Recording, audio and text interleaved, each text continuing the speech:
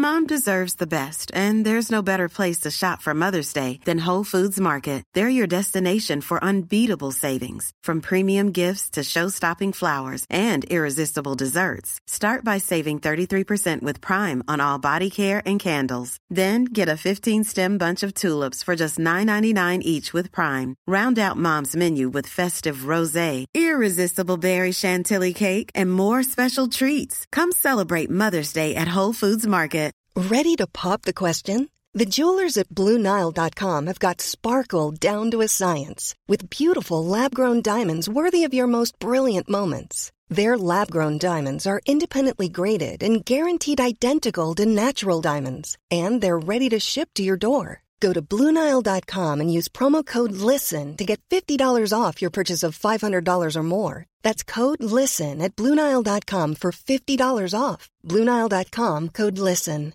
Quality sleep is essential. That's why the Sleep Number Smart Bed is designed for your ever-evolving sleep needs. Need a bed that's firmer or softer on either side? Helps you sleep at a comfortable temperature? Sleep Number Smart Beds let you individualize your comfort, so you sleep better together. J.D. Power ranks Sleep Number number 1 in customer satisfaction with mattresses purchased in-store. And now, save 50% on the Sleep Number Limited Edition Smart Bed for a limited time. For J.D. Power 2023 award information, visit jdpower.com/awards. Only at a Sleep Number store or sleepnumber.com.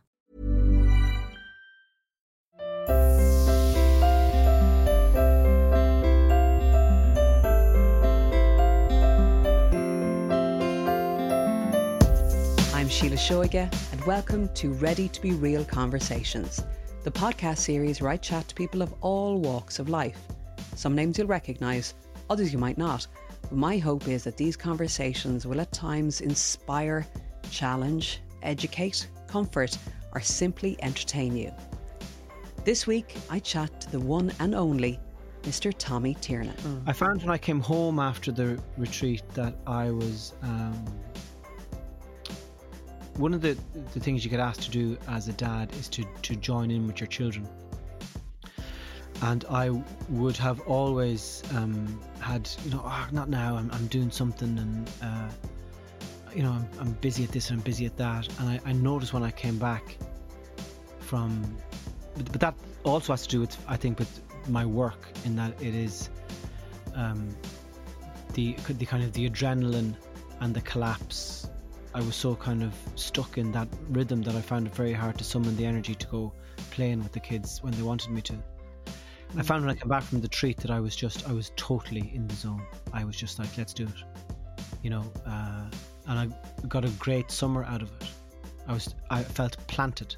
A world-renowned comedian, actor, writer and in recent years TV host, Tommy has lived in many places. He was born in Donegal, and when he was just 3, his family moved to Africa for a few years. He's also lived in London, Cork, Athlone and most notably Navan for a good many years before making his home in the west of Ireland. He turns 52 next month and he's lived in Galway for the past 32 years. He has 6 children and 1 granddaughter who's 6 months old. 3 kids from a previous relationship and 3 kids with his wife Yvonne, a very talented woman in her own right. In this conversation, he shares his thoughts on the coronavirus situation we're in. He also talks about his interest in religion and philosophy, his experience of meditation, and his love of strong coffee. This chat was a first for me because instead of sitting face to face with someone and having a chat, we recorded it online. But despite not being able to see him, it's a conversation that will stay with me for a very long time. Here it is. So look, we are in the middle of this very, I suppose, surreal time in our lives. Yeah. How are you holding up? I was in an awful mood this morning and yesterday. I found myself getting quite angry and I couldn't. I play pool by myself against myself. Oh dear. And I set myself these challenges. Stupid little man stuff. But I wasn't succeeding in any of them, and I found myself on the verge of breaking the cue across the side of the table. So I went out for a long cycle, and it's funny, it lifted today around lunchtime, but stuff like that, I guess to me, this kind of whole thing reminds me of almost being on a retreat in that you have very few distractions. So you're forced, in a sense, to you're more aware of whatever mood you might be in. And previously, if you're, you head into town for a coffee, you go for a drive, you'd be kind of sideways with work. You'd always have distractions, Yeah. So what I'm finding with this is that it's a very valuable time in the sense of just having to deal with the ups and downs of your own mood swings. And it's funny when you said retreat, I was kind of thinking about times when I've gone on different types of retreats in the past. And one a few years ago, a yoga retreat went on and we had to hand our phones over, because it was, this, you're here for this time. And there was a bit of silence involved. It wasn't fully silent, but it was meant to really be silence all day long. And I wasn't really that great at that part. But putting the phone away and handing the phone over at the beginning, I mean, I struggled with it. It was like, what are they doing? Why do I have to hand it over? And by the end of the few days, I was almost reluctantly taking it back. It kind of takes us a while sometimes, doesn't it? Kind of drop down and to adjust to something that's different. And I think initially we can pull against it and not want it because we're used, as you said, to the distractions of modern life. It's more than the distractions, though. I have a sense that we're overstimulated. Yeah. And I know that stimulation is something that I crave. Like I get up in the morning and I have a very strong cup of coffee immediately. And then I, more often than not, immediately spend 5 or 10 minutes on the phone checking out newspaper headlines because there's the stimulation of, bouncing from one website to the next and all the different colors. And they think they've done research into the dopamine hits that you get from the going on different sites at such a rapid pace. And then I've got into the habit over the past 6 weeks of having a cigar, like a big Mickey length cigar, like these big long, right, long yolks, like at like 10 o'clock in the morning, followed by a marvelously strong pot of coffee. Okay. And I come down to the shed to do that now. I was thinking, how is it your wife Yvonne? Like you're smoking a cigar in the house, so it's not in the house. It's not in the house, no, it's down the shed. Yeah. Okay. And, what I've noticed is that I have a constant need for stimulation, and that's the challenge of this kind of this big retreat, is kind of becoming aware of that and thinking, okay, that's not actually what I want. On one level I do want it, but on another level I don't. It's difficult, I come from a long line of buzz seekers. And so I find that difficult to deal with. And then, when I spoke to you last week, I used a word that you instantly said, geez, I'm not that at all. I described you as somebody I felt was very grounded, because I think to do the kind of stuff that you do, and to have the bravery to do a show where you have no clue who is going to come out and sit in the chair in front of you, I think would take somebody who has a real good sense of themselves, a real good sense of grounding and balance, and let's go with the flow, and whatever happens, happens. And yet you say that you're constantly in need of distractions. And when I listen to your voice, I found something very, it is that feeling of grounded, earthiness, safety, slow. There's a slow pace to your voice. You're very considered with your words. You pause, you reflect, and yet you say. So I find that hard to kind of go, is he? But really, because I'm hearing this and I'm feeling this from him, but yet he's telling me something else. It's more that we say for the television show, the television show is a peak moment. It'd be like seeing Usain Bolt in the 100 meters. And just because he runs very fast for those 10 seconds doesn't mean that he's running that fast all the time. Sure, Jesus, where would he live? Like, yeah. he'd be 25 miles from home before 11 o'clock in the morning. Like, he'd be gone. So that's what the moment requires. Right. So you appear to be that way. The stand-up now is quite wild and quite unhinged. But you are in tune with something. You are grounded you're on some kind of a wavelength. You're on some level of intuition and verboseness, I suppose. But and the thing about language is that I just love. I love creating with it. I love the possibilities of language, and I think the fact that we have thousands of years of an Irish language structure in our imaginations means that we come to English with a different. I guess we're more restless with it. You know, it's I kind of think as well with all the great artists, all the great say Jewish artists that came out of America in the 20th century.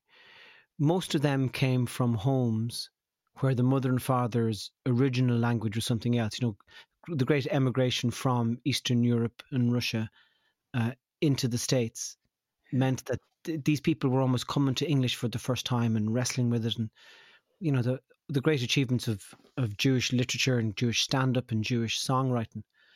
So I just love I love the verbal art form, you know, but I'm not grounded. But is it a case of, because I feel sometimes, you know, regardless of what we do for a living, there's an element of putting on the version of ourselves that is appropriate for a situation. You know, you're not always going to be the Tommy, as you said, the kind of the manic energy on stage, perhaps when you're doing a gig, as you might be when you're a dad with your kids or whatever it is.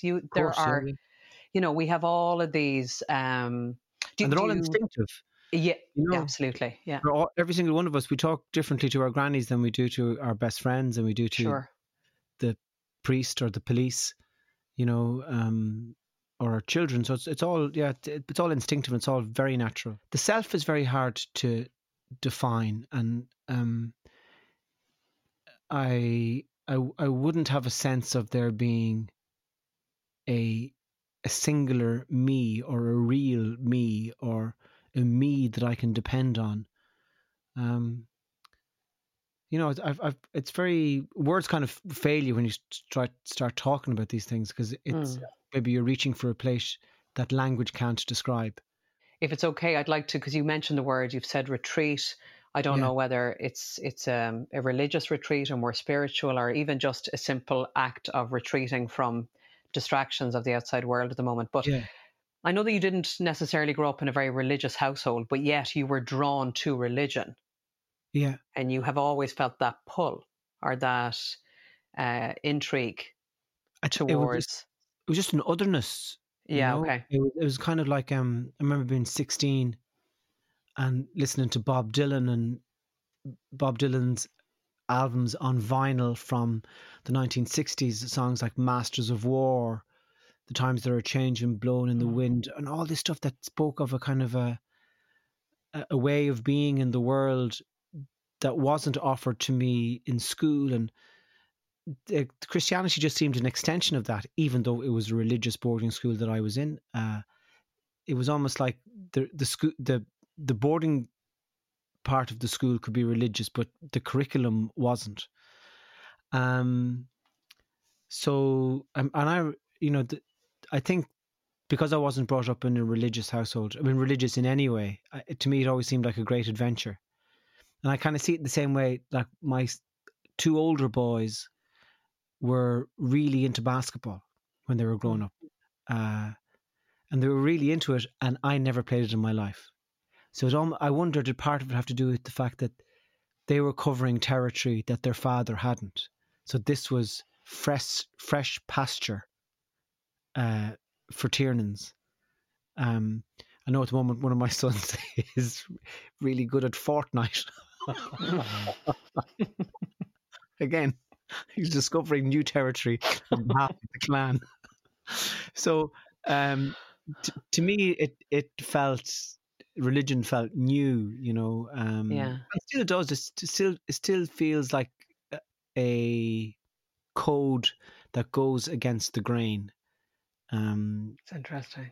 But it's curious to me, because I think a lot of the voices that we hear on the media seem to come from the same type of perspective, which is they're either very well educated in economics or politics or health or world affairs, or the arts, and it's all. I don't get much countercultural thinking from them, and to me, Christianity does seem like countercultural because it talks about it asks questions of ambition, it asks questions of priority and hierarchy and all those things. We have a culture that thrives on ambition. We have an economy that suggests that if you're not ambitious, the whole thing could collapse.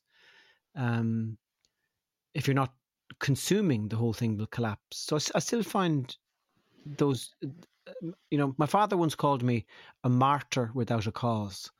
And he kind of meant that the vibe I got off it was, I'm just dying to throw myself on the line in front of the train for any cause, really. But I'm inspired by, I'd even be inspired by the Pope. There's a great documentary about him on iTunes at the moment, like A Man of His Word, I think it's called. And the church at its heart is countercultural. And I think that I have a sense that the people that I meet every day, my neighbors, I have a sense that we carry this sense of countercultural decency within us, but it's not something that we ever hear spoken about too much on the national airwaves. It's certainly very unusual for me to come across decency. I don't mean manners now. I mean a kind of putting people first type of philosophy. And do you think Christianity or Catholicism offers that in, I don't know, a richer, fuller way for you than maybe another religion or another philosophy does? I'm just more familiar with, because I'm European, because I'm, again, no more than somewhere in the layers of tissue on my brain, there being a kind of an Irish language archetype. There's also a European archetype in terms of society and culture. So, that's the tradition I belong to. And even though I admire and very much enjoy a lot of Eastern thinking, something resonates with me in a deeper level from the European one. Yeah. But I wouldn't necessarily say that I'm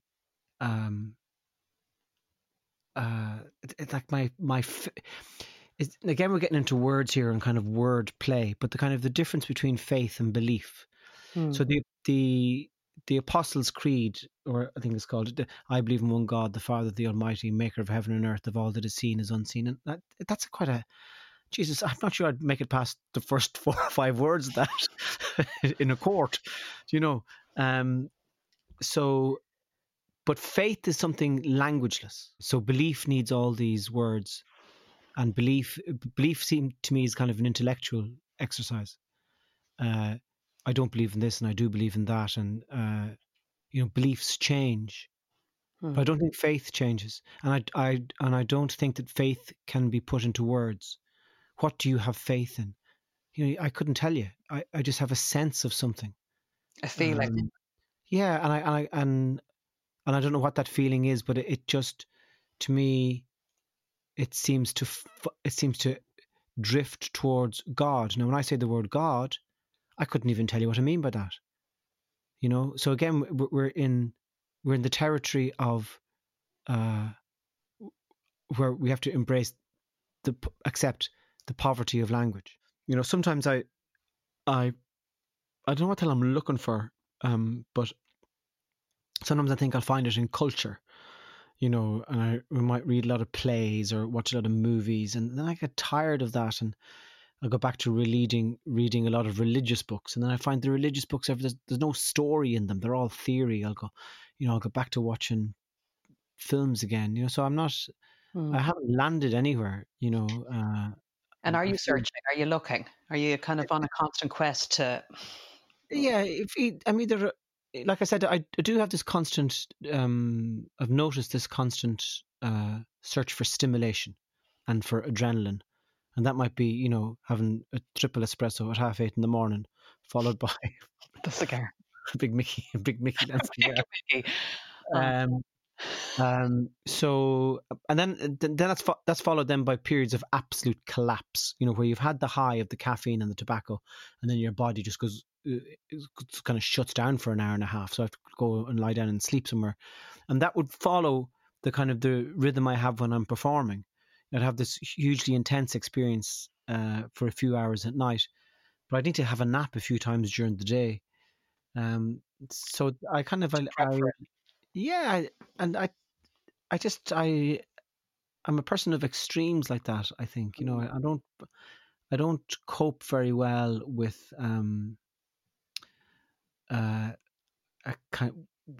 with a non-electrified life. I don't, which is why going on I've been on a few kind of long silent retreats, and I find them quite challenging and stuff like that. But yeah, so the constant questions and constant trouble and constant presences of, memory and dealing with memory and guilt, dealing with guilt, hope, ego, playing as well, selfishness, the kind of the retreat into the self that you feel the work sometimes demands, because you have to drag a comedy show out of your own imagination. Whatever you're writing, you have to drag it out of yourself. So all these things play, but I have been thinking a lot about, I'm 50, and I've been thinking a lot about death and about time. And the awareness that I could die tomorrow, and if I was to die tomorrow, what notion of my life would I have? And most of the time it's one of that, it kind of slipped through your fingers, or you didn't really, you were never grounded. That's what I'd say. That if I was dying now, I'd kind of have that thing. I was never actually grounded. But would other people say something different about you? But who would they say it to now? That I'd be dead. Do you know? To be lowering the coffin into the grave. Well, he was very grounded. He was. Well, he's grounded now for sure. That's one thing. But when you're gone, are you negative about yourself? Are you critical? Are you a bit hard on yourself? Do you know, like, I hear you say that. If that's your thought, is that a thought that's coming to mind? If and whenever that is, that we're all going to die, we don't know when. But if that's the first thing that comes into your mind, does that mean then that you're maybe just a bit hard on yourself?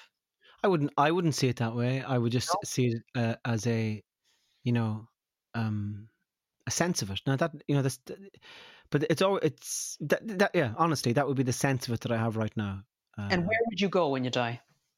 Where will I go? I won't go back to Navan, I'll tell you that's for sure.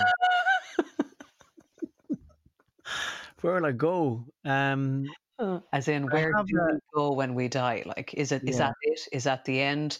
Do we go to heaven or hell, or do we come back again? What I would. My faith and my hope would be that I think it was Meister Eckhart, who was this 13th century German theologian. He said, "Then comes the soul into the unclouded light of God," and I think that part of us which is made in the image of God goes back into God. And I sense that as it's that part of us which is beyond the senses. So the notion that the Christian notion would be that we are more than just our five senses. So there's something else apart from our ability to hear, touch, taste, smell, and whatever, the feel or whatever it is, is that there's something else. So that part of us, which makes, it's very difficult for me to understand, that part of us which you cannot sense because we don't have the faculties for sensing it. Yeah. is there, and that's the part of me that will return to God. Now, I mean, but there's, But there's a that's not, comfort in that, isn't there?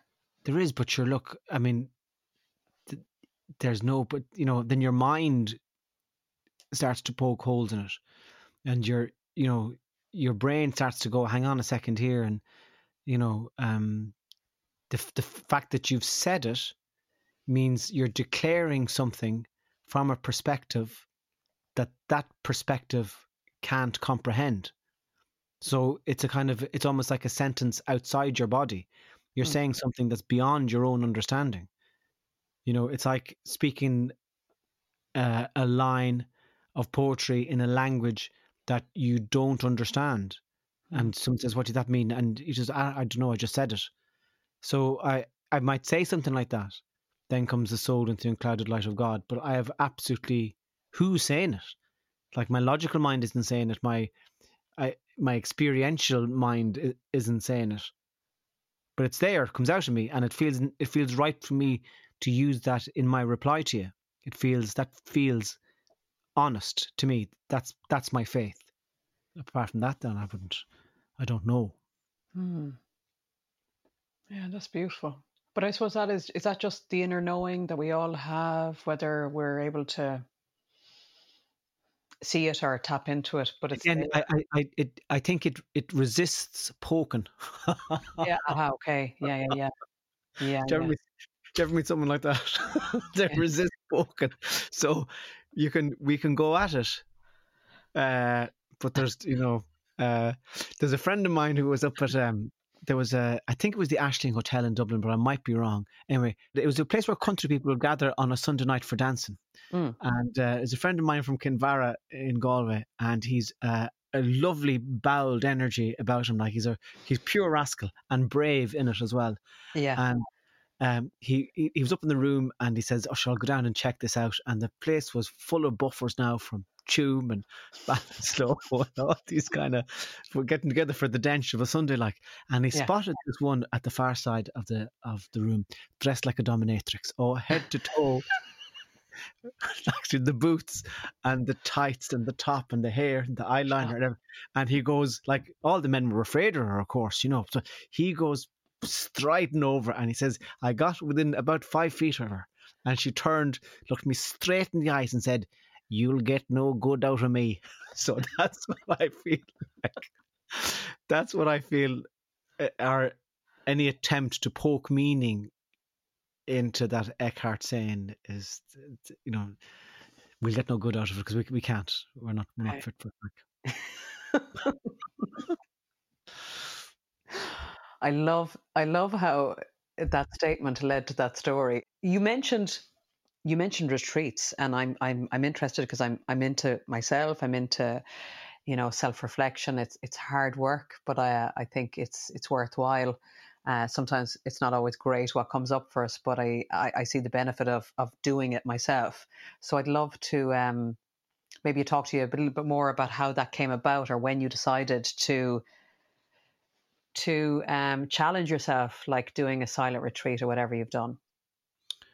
I suppose we mightn't necessarily understand our motivations for doing something all the time, but it's kind of nagging at me, this notion of a silent retreat. It still does. I've done a few of them now, but I drift towards that. It might be. I mean, it's more than one thing, of course. It's a refusal of company on one level. So where does that come from? It's a refusal of distraction. It's an attempt at peace. There isn't a single sentence that says this is why I did it.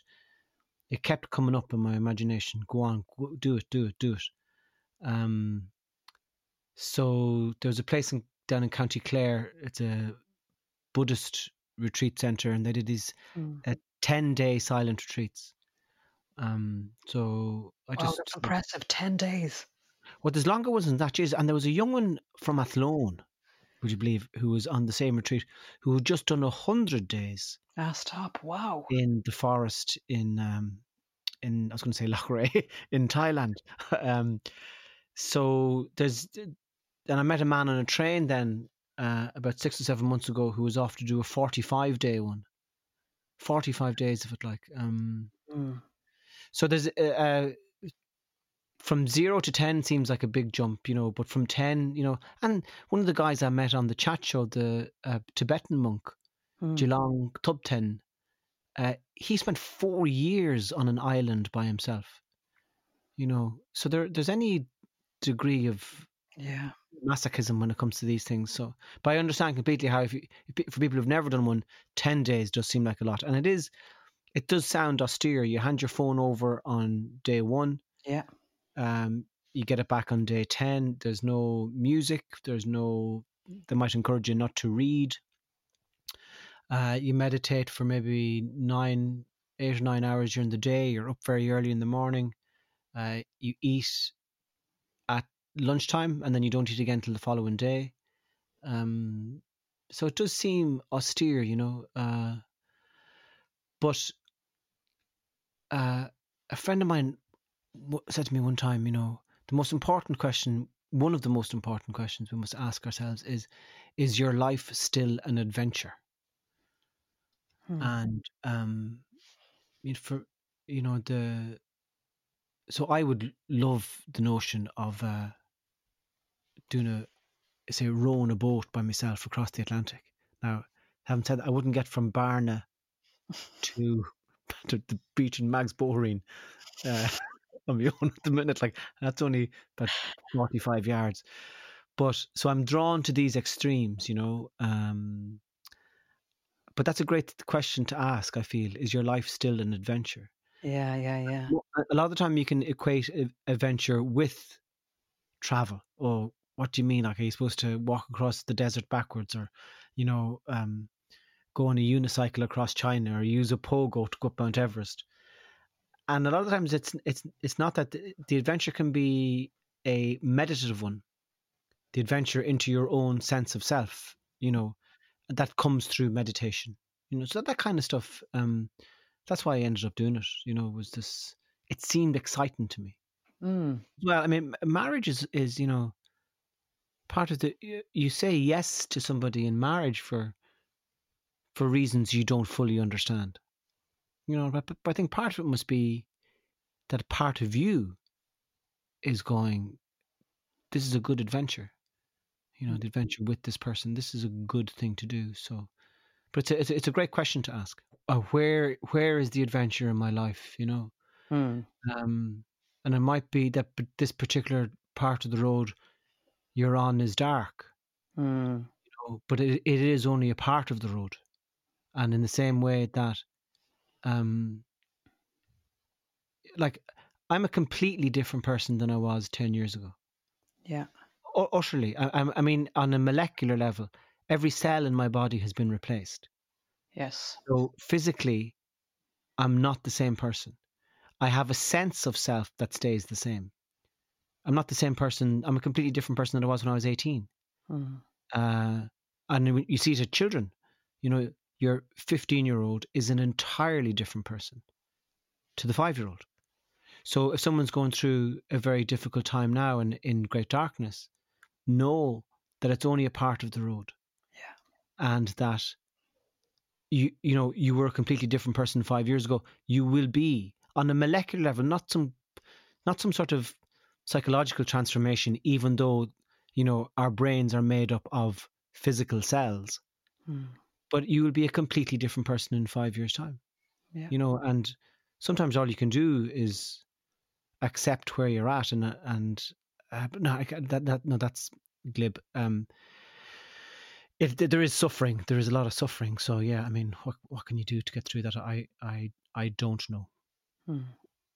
No, look, I connect with everything you're saying because it's something I talk about an awful lot. That nothing is permanent, and it's hard sometimes to see a little bit of light when you feel like the walls are closing in on you. And I think regardless of your own personal situation, everybody has had challenge in their lives, and it's all relative. But it's nice if you have a voice or a hand that reaches out and tells you, you know what, it's not always going to be like this, and things are in constant flow and change. So I think it's a great one. And And one of the issues now, Sheila, as well, is in terms of space, and that people are confined to the same visual landscape for the past 6 or 7 weeks, and that can be very difficult. yes, Especially if it's one that doesn't offer much in terms of a horizon. So I do feel blessed to live in Barna, because I'm, in 2 minutes I'm down on Galway Bay, yeah, and I've always, and I kind of fell in love with Connemara without. First time I went there, I went to the Gaeltacht in Indruan when I was about 12.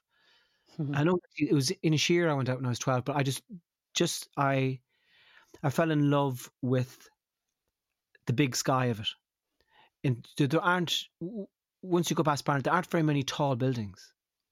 So most places there's an opportunity for great light to come in, and especially if you live near the sea, because you have the light bouncing off the water as well. So I feel privileged now to have that landscape of Galway Bay right near my house. But I can understand for people who don't have that, whose visual world is quite boxed and hemmed in, and how tough that can be.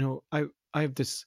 I think if I was in charge of the country, I'd commission 1,000-acre forest in every county, because I think Barna Woods can do more for people's mental health than Merlin Park Psychiatric Hospital. I wouldn't.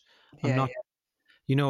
I can do as much. I mean, I'm all in favour of medication, and I'm all in favour of diagnosis. But there are times when a crooked forest can breathe peace into you as well, so it must be very tough for people whose eye lines are hemmed in at the moment, for sure. yeah. And when you speak about the sea, I'm missing it an awful lot, because I was reared by it, and I think the pullback and the sea is always there, but particularly at the moment, I'm sensing that its absence. But I'm extremely grateful for what I have, and The fact that the sea is always different as well, isn't it? Like, it is, the colour of it is always different, and the energy, so it's like living with a very, very moody person. yeah. It might be in a great mood one day, and mind you, the awareness as well that, when the sea looks rough for you, it might be an absolute delight for the creatures living in it. Gorgeous. Last week on the podcast, I spoke to Sean Boylan. Oh yeah, great man. Yeah, great man. And he spoke about, he was speaking about nature in all its glory, and even sometimes how we don't need to, like you speaking about Barna Woods and just getting out and in it. And it's like, you don't even need to understand it or be aware. Just getting out into it in itself is good for you. Yeah. But going back to, if you don't mind, just want to kind of finish up on the retreats at the end of the silence. And for me, I found that when I did it, I'd struggle to. Maybe I'd be okay with not speaking, but I'd feel like I'd have to communicate in other ways. So I'd be winking at someone, making the cup of tea without trying to smile and communicate in one way or another, because I found there was an inner voice in me saying, "Don't be a rude bitch," you might not be able to talk, but at least acknowledge the person, or and I think that the part of the gig was to not even do that, and I found it a real struggle. I suppose I got a lot out of it, because I realized actually how difficult it was for me as somebody who likes to chat, and I like to communicate, and I like to hug people, and I like to look into someone's eyes, and I'm just that type of person. How much I struggled with it, and all the stuff it brought up for me. But for you, at the end of the experience, when you would get your phone back, you'd leave. How different would you be, or would you be different at all at the end of it? The first time, so I did two 10-day ones. At the end of the first 10-day one, my voice had gone up. I hadn't spoken for 10 days, so my voice had gone up a register. Oh, really? Yeah, so it was quite soft and high pitched and gentle. And one of the things it gave you the opportunity to do was just to be in the present moment, because there was no other moment. Mm-hmm. And that echoes off what's happening now, really. It feels like, for me anyway, it feels like I'm living the same day over and over and over again. And it's almost like the days are coming so thick and so fast that it's almost like all the mornings are running at the same time. Like all the afternoons, all the evenings, they all seem to be happening at the same. Not that the morning and the evening happen at the same time, but today, the morning today and the morning yesterday and 3 weeks ago and tomorrow, there's something about it that they're kind of moving concurrently or something. I found when I came home after the retreat that I was one of the things you get asked to do as a dad is to join in with your children. And I would have always had, not now, I'm doing something, and I'm busy at this and I'm busy. Hey, I'm Ryan Reynolds. At Mint Mobile, we like to do the opposite of what Big Wireless does. They charge you a lot, we charge you a little.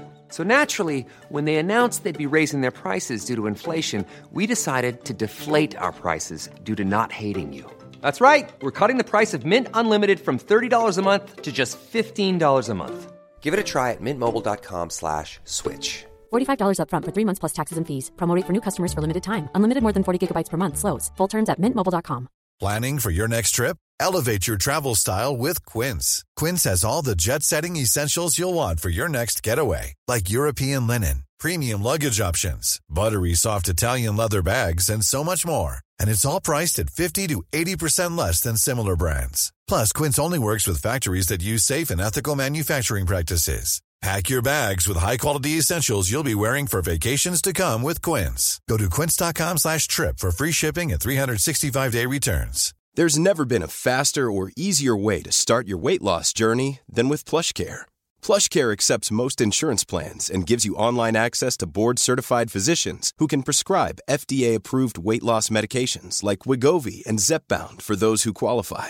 Take charge of your health and speak with a board-certified physician about a weight loss plan that's right for you. Get started today at plushcare.com/weight loss. That's plushcare.com/weight loss. plushcare.com/weight loss. Get that. And I noticed when I came back from, but that also has to do with, I think, with my work, in that it is the kind of the adrenaline and the collapse. I was so kind of stuck in that rhythm that I found it very hard to summon the energy to go playing with the kids when they wanted me to. I found when I came back from the retreat that I was totally in the zone. I was just like, let's do it, and I got a great summer out of it. I felt planted, and that was part of the reason for going on it again 2 years later, was that I wanted that sense of connection with my family when I came home. It didn't work out like that. I came off the second retreat and I didn't feel that way at all. Okay. So it's that notion of kind of, I'm doing this in order to get that out of it. That doesn't work. I'm finding, so there are always challenges, I suppose. I found that I still had the desire to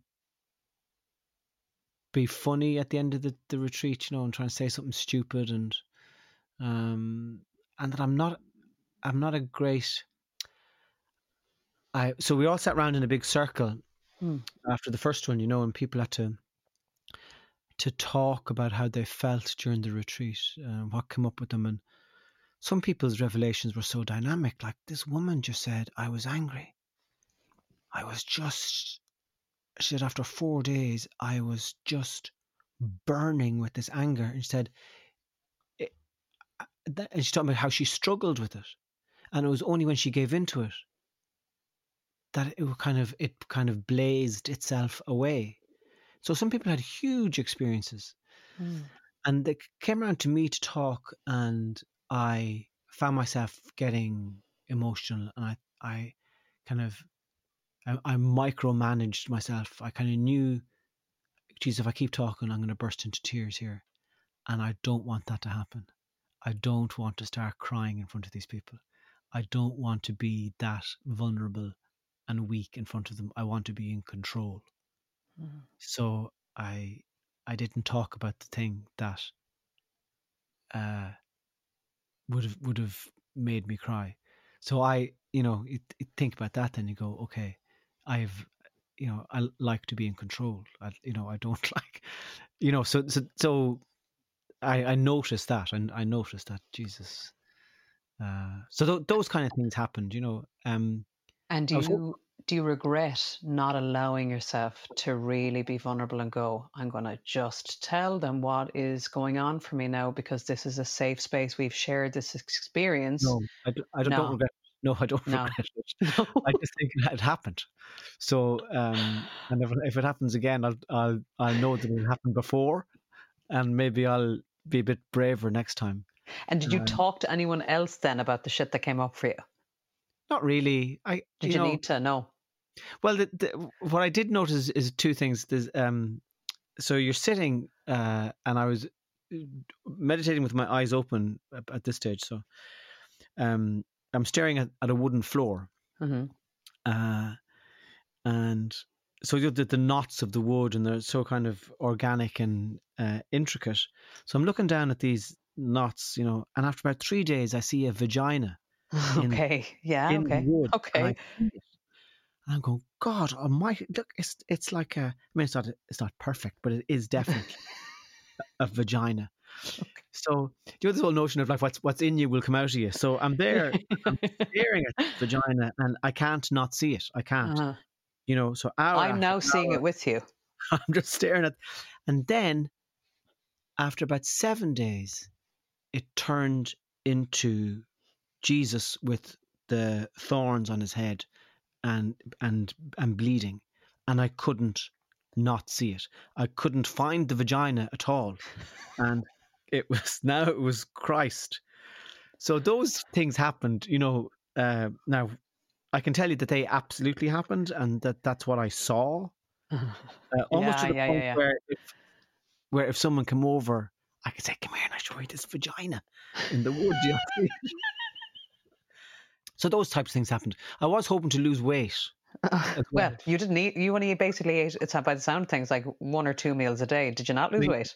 2 meals. So you ate breakfast at 7, and then you had your main meal of the day at 12, and then you didn't eat the following day at 7. Wow. And it was in everybody's mind. It must have been because we're all so obsessed with weight. Was that everybody was thinking, oh, this would be great. Now I'll lose a few pounds. But the food we ate at 12 was so full of carbs in order to keep us going for the next day, and we were so inactive that I wasn't the only one who was disappointed when they came home, stepped on the scales and went, Jesus, now are you serious? 10 days and half starved, and I put on a pound, like a pound. No wonder the Buddhists are so kind of rotund, Anyway, so those were that's what happened. Oh, it's brilliant. I don't think I'll ever get the image of the vagina and Jesus on the cross. But that one one went into the other. Do you know? Yeah. It wasn't, well, maybe then, were you not entering the womb of your soul, as it were, into this moment of clarity? But look, you mightn't be far off, but all I can tell you is that they were there. It's brilliant. Yeah. So look, but back to the now. What that even means? I think we're still only trying to get our heads around it. I think a lot of people initially, it's like we're all going through it at our own pace and adjusting to it in our own way. I've gone from obsessing about the news in the early weeks to now barely watching it, because I know how sensitive I am to it and how it can impact my day. And I'm a mother to a little boy. He'll be 3 in August, and I'm conscious of my own energy and what that'll mean, because what I've noticed from weeks back when I was watching way too much news and listening to it all the time was I was on edge. I felt like I was constantly ready for an attack, as it were. Sure, I felt like yeah. I was just irritable, and that was no good for anyone. You said in the morning, like, you have a strong coffee, you check in. Do you have habits now that you're adapting to, as in, are you consuming a lot of news? Are you aware of maybe not watching a lot? How is it working for you? Not really. I mean, I do check websites, but I think I'm looking for hits. I think that's just I'm trying not to be bored, or I'm finding it difficult to deal with boredom. So I know if I go on, I check 3 or 4 websites, and I know I'll get a little, oh my God, oh really, oh Jesus, all right, and then I'll get despondent, going, this is actually crap. So I'm going to try and stop smoking the cigars. Actually, I have about 5 of them left, and I'm tempted just to get rid of the 5 of them now, because I get presents of big boxes. There's 25 cigars in a box, and I've gone through. I'm on my 3rd box. So I also I drink a lot of whiskey at night, and every time I try and give it up, another bottle arrives at the house. Okay. So there's stuff like that going on that I kind of think, okay, we have to be kind to ourselves as well, and live easily. But there's always stuff going on like that you think, that you question, am I just looking for buzzes here? So, and I drink I have very, very strong coffee in the morning, and I have a big pot of it, but I used to drink coffee during the day, but now I'm only down to the morning. So, and I'm inventing work for myself. Like, started writing a novel, then I started writing a play, and so I'm keeping myself busy, but it's kind of to what purpose I couldn't tell you. And then you're a husband and you're a dad, so I suppose you're getting quality family time as well. Absolutely. Yeah. Yeah. And that's because I'm on the road so much. I was with my daughter recently, and I said to her, what good things have you noticed out of this? And she kind of said, well, I'm glad I'm not going to school, even though she misses her pals, and I'm glad there's no homework. And then she said, and it's great that you don't have to go to work. So that kind of stuff is happening as well. And personally, for myself and my wife, it feels it's a kind of a reminder of how we're able to live together. That it's actually, most of the time, it's good. It's fine. It's very, we get on very well together. You need breaks, of course, and every now and again there's going to be friction. But more or less, most of the time, she's a wonderful person to spend time with. I know there are a lot of people who, aren't in that situation. There's the people as well that I'd wonder, like, people who have affairs, like, what are they doing? Like, how are they still meeting? I worry about drug addicts. How's that whole thing going? How are people who are addicted to heroin getting the money to get the heroin? Nothing's open to steal. It's very difficult to meet somebody to sell it to. There's no begging going on in the streets. Stuff like that. So all in all, it has its challenges. But I think we're doing good. Yeah. How do you think this time will change us? I mean, it feels to me like we're already changing.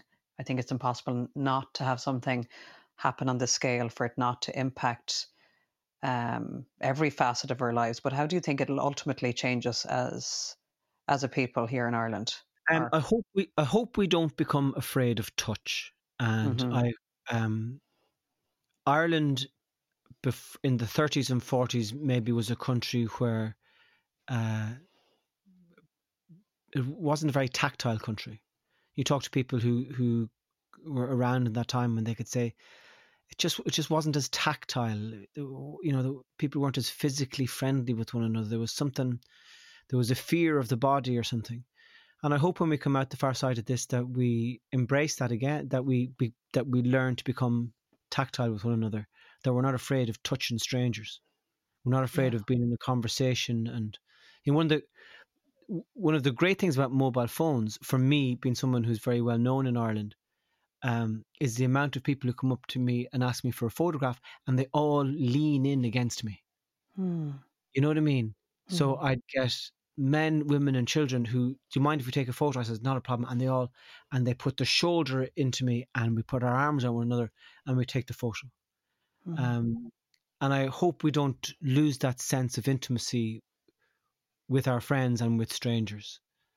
And I suppose, I don't know. Some people, obviously, they're working still the same way that they were always working in terms of busyness, you know, but I'm not. So I have a great sense of slowing down. And I would like to think that I hope that I can take some of that with me going forward, and I'll try not to be disappointed if I don't. Do you know? Like, whatever way I'll be, whatever way we'll all be, we'll be. But one of the nice things about now is the slowness. It is, yeah. Yeah, I'm we're loving it, to be honest, and it sounds like a weird thing to say, and I sometimes feel I have to be careful because it can come across as very insensitive when people are sick and people are dying. But for us as a family, and Damien is an essential worker, but we're still getting a lot of quality time, the three of us as a family. And like I haven't looked up at the sky, at the clouds as much in the last few weeks. The last time I did that really was when I was a kid, and that's a few years ago now.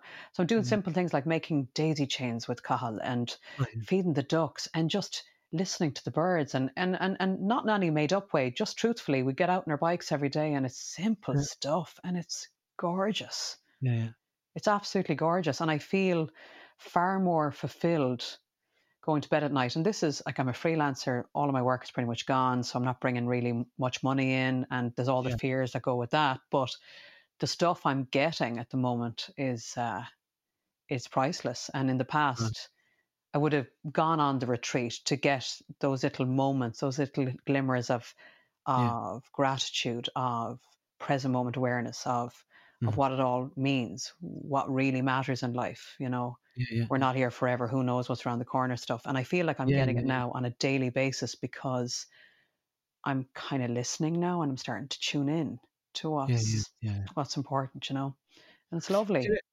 Funny story now that I heard recently that I don't know if I think it's kind of half connected to what you're saying.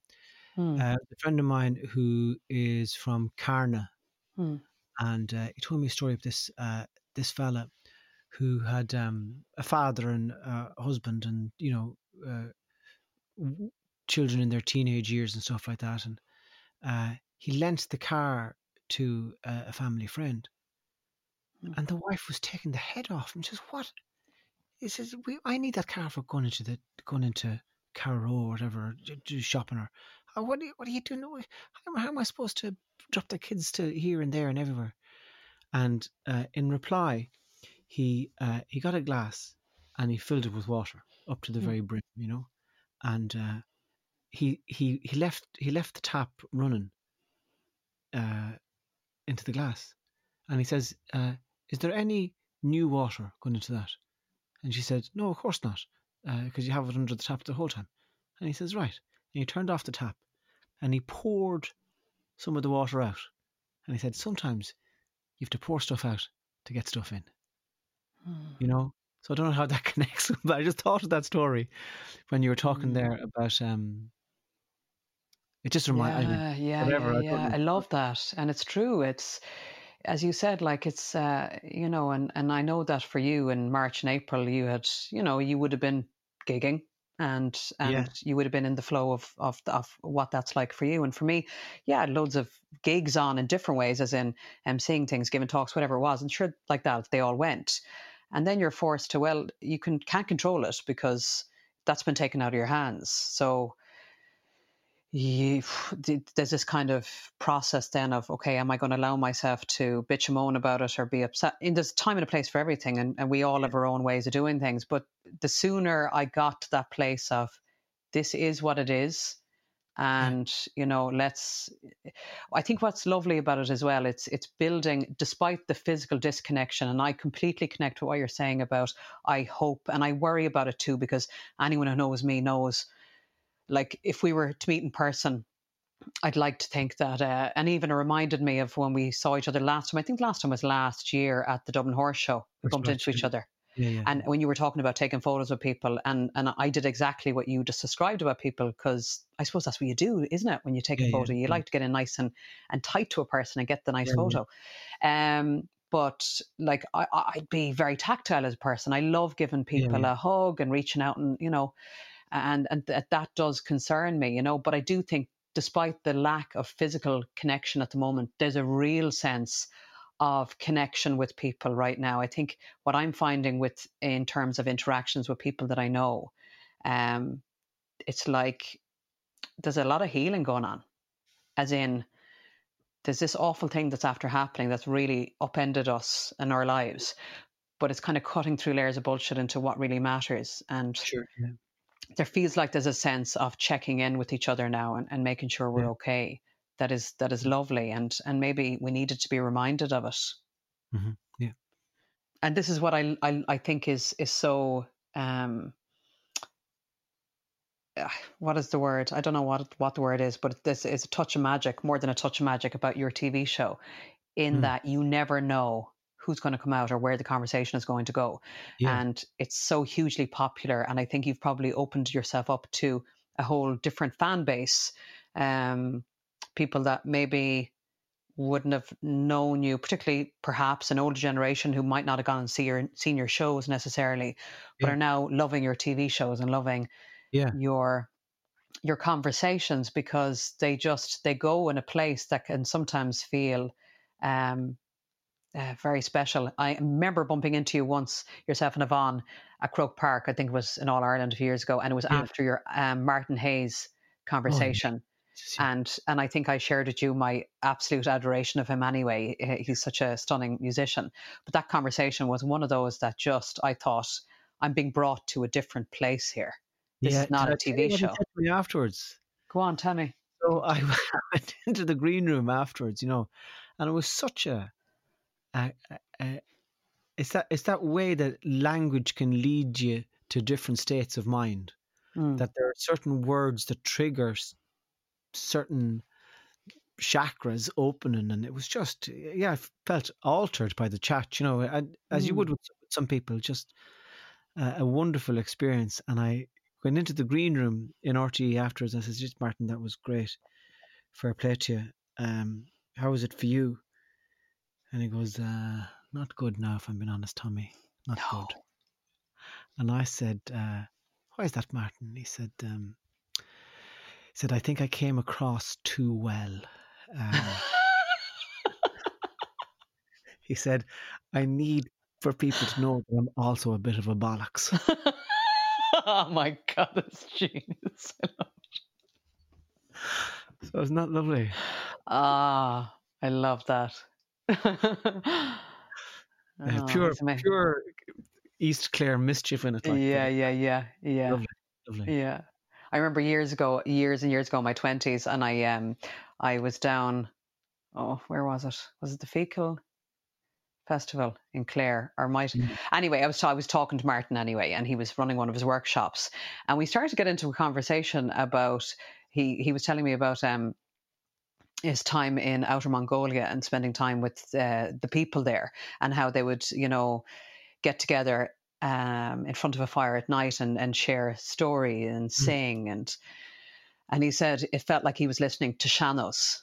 And his belief was that when you pull away technology and distractions and influences, that there is this universal sound, this earthy sound, that us as humans make, and actually it's very much connected regardless of where we're from in the world. And it was really interesting. And he's a fascinating and beautiful man. And when he played for you that night in the show, it was something something beautiful happened, something very special, and it felt like, and I think that happens when you speak to people, because it feels like you allow that space to travel in that you don't get on other TV shows. When no more than this, like I try not to write out questions when I'm chatting to people, but you still, in essence, map out certain things or areas that you want to go to, don't you, in your mind? When you know the person you're going to be talking to, you go, I'd like to talk to him about this. I wonder what his perspective would be on that or whatever.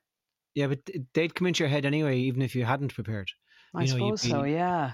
As soon as a person presents themselves, your version of their personal history arises as well, and you go, oh, I could ask about this, I could ask about that. So, but that holding space for someone to allow it just go wherever it's going to go do you do something beforehand? Is there a process, a creative process that you go through to allow yourself to be that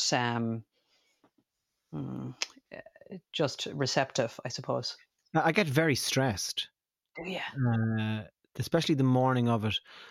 So we've done 4 series. I think before series 2, I was stressed 6 months away from it. Oh, go away.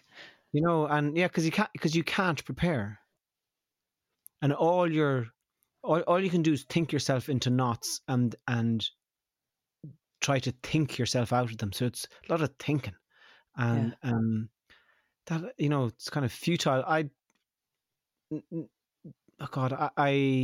There's no way of preparing for it. So consequently, I get quite anxious. And the morning of the show, I'm thinking, why am I doing this? Why am I volunteering for this stress? What is it about me that I'm always looking for the difficult thing to do? Why can't I just be at home, taking it easy?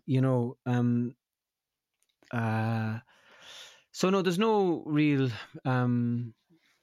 thing to it other than I remember I got talking to somebody who said to me, when you're opposite the person, imagine a huge white flower in their chests and it's opening, and it's kind of continually opening. So I did that for all of, I think, series 3. Anytime that I felt I had no idea what I was going to say next, I'd be aware of them talking, I'd be listening, and I'd also imagine this flower around their kind of breastbone opening. But I don't really I couldn't tell you why the show works. Did it help? Did that help? I think, well, it got me through it. And maybe it led me to ask questions that I mightn't have thought of otherwise. I don't know. I feel like it's the essence of the show is basically unknowable. Yeah. So, and a lot of time when people are putting a show together, think, well, what we're after X, Y, or Z, and they try and build it around that. But I think this show is just particularly, there's something about it that you can't define, and and that's the attractive thing. There's the attraction for people of, oh, I wonder who it's going to be, and I wonder what Tommy will say to them. That's only part of it, though. That's only there's something else happens. That's kind of like, it's kind of like I don't even know. I don't know. So, well, I suppose you mentioned earlier that when you were at the end of the retreat, you struggled to allow yourself to be vulnerable, to go there with certain kind of emotions or whatever for you in that moment was the thing. And I think what the show does is it demands vulnerability, not just from you as the host and the person holding space, but for the person walking out. They're putting themselves in that position where, geez, Tommy might not have a clue who I am, or So I think there's a deep vulnerability from both sides, which is a very powerful thing to witness as a viewer. Yeah. And it makes it really compelling. Yeah. How do you feel afterwards when you come off, when you finish? Brilliant. I feel like I've been through something. I feel like slightly transformed, minutely transformed, and I'd be shifted. I'd be elevated. I'd be expanded.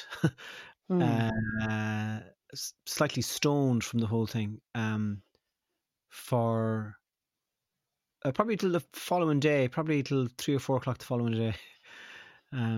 Yeah. So maybe that's the price. The anxiety is the price you have to pay for that. You know, if you waltzed in and waltzed out of it, maybe there'd be no. But I'm not sure how integral the stress is to it. You know, but I'd feel beautifully altered. You know, after the show. That's brilliant. Because I think for a lot of performers that I've spoken to, they have different, and then maybe it depends on what you're doing. Maybe you feel differently coming off stage doing a gig or whatever it is. But sometimes there is a feeling of, as you said, almost that stoned, calm, really like chilled feeling. I don't get that from every stand-up gig. Sure. But I do get it from the vast majority of TV shows. But 95% of them. Very rarely now I'd walk off and go, that didn't work, and I don't even know what I would mean. Sometimes you meet a guest that doesn't want to divulge anything, and is just not. It's not even so much that they don't want to divulge anything; they're not comfortable, and you can sense it often for the whole interview. They're just not. They're just something in them is going, no. How do I survive this? Is what they're thinking. How do I survive? How do I, and they bat questions away instinctively and reflexively, and there's no, so those kind of conversations you kind of go, Jesus, was that, that just didn't happen, but they're quite few, and even those ones, when people watch them on telly, can come across as quite lively and interesting. So it's all quite a subjective thing, Yeah, and I think maybe what you or maybe the team might pick up on, people at home might not have registered at all. Yeah. Are there any, for a show that is so fluid and so open and so we don't know what's going to happen here, are there any guidelines or rules, or is there any criteria that you go, okay, as long as we know this is the core of what the show is, we're fine, but we need to remember that we have certain rules? No, not really. Other than I'd asked them I asked the researchers. We might go through the list of guests. So once the show starts, there's no point in me saying, there's no point in me criticizing the guests, the choice of guests, to the researchers, because all the guests have been chosen. So what I would say to them at the beginning of the whole thing was, we might go through the list that were on the last show. I might say, look, I felt this didn't work because, or I felt this when this person walked out, and the only thing I say to them is that I would prefer if it wasn't a comedian, and I would prefer if the person who walks out isn't already a friend of mine. Okay. The only reason for that is because I would be afraid that I'd have nothing to say to them, or something. Do you know what I mean? And I totally. Now, those rules haven't been followed. I remember John Bishop was on, who is a comedian and a friend of mine, and it was a fantastic interview. So, and what I mean by going through the guests at the start of when the researchers start and saying, look, this person walked out. So somebody might walk out, and my initial thing would be, I've seen that person loads of times on Ray D'Arcy. Yeah. Somebody might walk out and I say, I've interviewed this type of person before. But so we've done 4 series, we've done, I think, somewhere between 70 and 90 guests. Yeah. And if you just think of the work that involves for the researchers, big time. That's happened to me twice. So 2 out of 70, I've gone, blast, this is going to be hard. The rest, so that just shows you the phenomenal job they do in picking 70 people that walk out, and I go, brilliant, great. Let's see where this goes. So it's only happened twice that I've kind of gone, blast. But no, and there's certain people that I kind of always thought would come on. I had a feeling Geldof would come on. Right, okay. I had no idea when. I had a feeling Michael D might come on. But none of no guarantee. I convinced myself one night that Nick Cave was coming on. Right. I just convinced myself. I just 100% convinced myself. And of course, it was nowhere near the country, never mind the television shoot. So I get myself worked up, I'd be like and I suppose the researchers and they have to learn they have learned, and there are wonderful women. So it's mainly 3 women who choose the guests. And I suppose I'm not a very demanding host. I don't think. I'm not prone to temper tantrums or any of that kind of stuff. They would say that I'm quite easy to deal with, but I do get. I'm sure sometimes I get kind of slightly wound up, and I'm a bit like an excited horse in the stables. I need to be let out from around the field in order to calm down. But any praise of the show, really, a huge part of that has to go to Kate, Olive, and Therese, who and Nicola for the first series, who bring on the guests. I mean, they put 6 months work into it. Yeah. So we're supposed to start recording now again in December, and they'll start work in July looking for people. Yes. So it's a stunning amount of work. So I think the success of the show it wouldn't exist without them. I wonder will the show be different when it's back in December, as in not necessarily the guests. That'd be easy to implement social distancing there if it's still needed, which probably will be realistically. But audience-wise, do you think it'll be spaced out? That's a whole creative thing. That's a whole creative thing. Do you shoot it in a studio where there isn't room for an audience anyway, so there isn't this big vacant space in the room?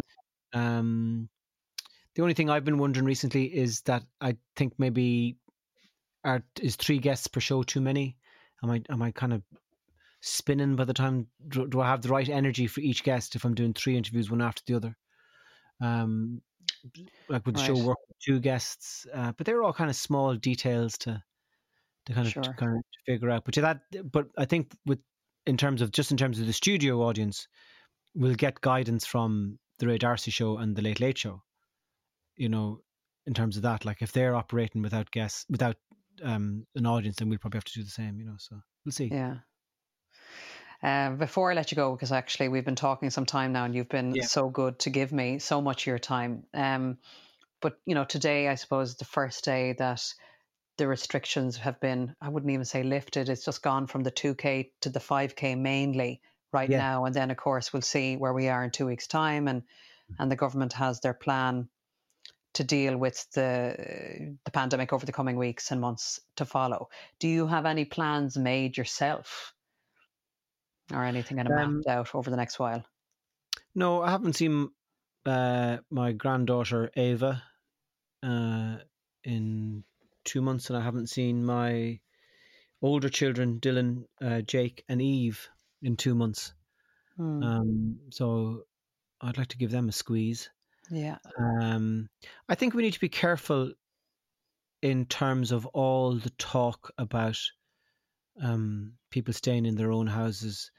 I think we have to watch ourselves for ageism and making decisions for people who are over the age of 70 that they really should be making for themselves. And I think that this vast presumption that the young somehow have wisdom and authority over the elderly is something that I think we need to keep an eye on, and not be letting health officials, politicians, or people in the media make decisions for old age pensioners or people who are in their 70s and above that they don't want. I think we have to keep an eye on that. And as a friend of mine said to me, we have to lose the notion that age is numerical. He said you can be very, very old in your 30s and very, very young in your 70s. And I think we have to give those people autonomy. Now, I'm not talking about disregarding health advice, but I'm talking about not erring on the other side as well, and not being ageist. Yes. Absolutely. So, all those things. And I'm dying for a pint of porter in a pub. I'm dying to go walking down Shop Street and pop in places for a cup of coffee. You know, they're the kind of things I'm looking forward to. Yeah. Absolutely. Well, look, thank you, Tommy. Thank you, Sheila Shoiga. No, it's been brilliant. It's been different. It's weird not to see you, to have this chat. Like I'm sitting at the corner of the bed here. I'm just hoping it's recording. I think it is. But you know, thanks for taking the time to do this. Pleasure. You know, I referenced you in the show before last, the stand-up show. I think I may have heard that from someone who was there. I was talking about the apparition in Knock, and I was talking about the Mayo people staring at the wall for a month and a half, and then the Virgin Mary comes down, and one of the buffers says to the other one, "Jesus, she's the spitting image of Sheila Shoiga." So there you go. I love it. Well, hey, thank you. My ego thanks you for that reference.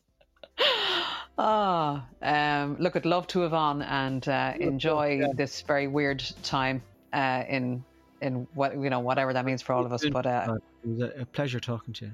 Yeah, it's been gorgeous. I really appreciate it. And you've given me a lot of food for thought, and I think those listening will get a lot out of it as well. I think I'll be processing a lot of it now for the next while, which is always a sign of a good chat. So thank you for that.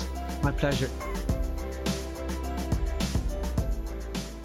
Well, there it is. I hope you got as much out of this conversation as I did, and I would love, as always, to hear your feedback. You'll find me at Sheila Shoiga on Twitter or on Instagram.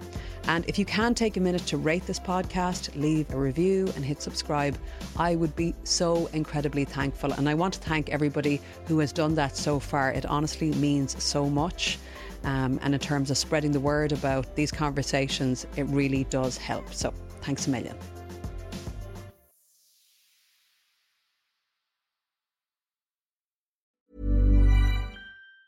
Mom deserves the best, and there's no better place to shop for Mother's Day than Whole Foods Market. They're your destination for unbeatable savings, from premium gifts to show-stopping flowers and irresistible desserts. Start by saving 33% with Prime on all body care and candles. Then get a 15-stem bunch of tulips for just $9.99 each with Prime. Round out Mom's menu with festive rosé, irresistible berry chantilly cake, and more special treats. Come celebrate Mother's Day at Whole Foods Market. Hi, I'm Daniel, founder of Pretty Litter. Cats and cat owners deserve better than any old-fashioned litter. That's why I teamed up with scientists and veterinarians to create Pretty Litter.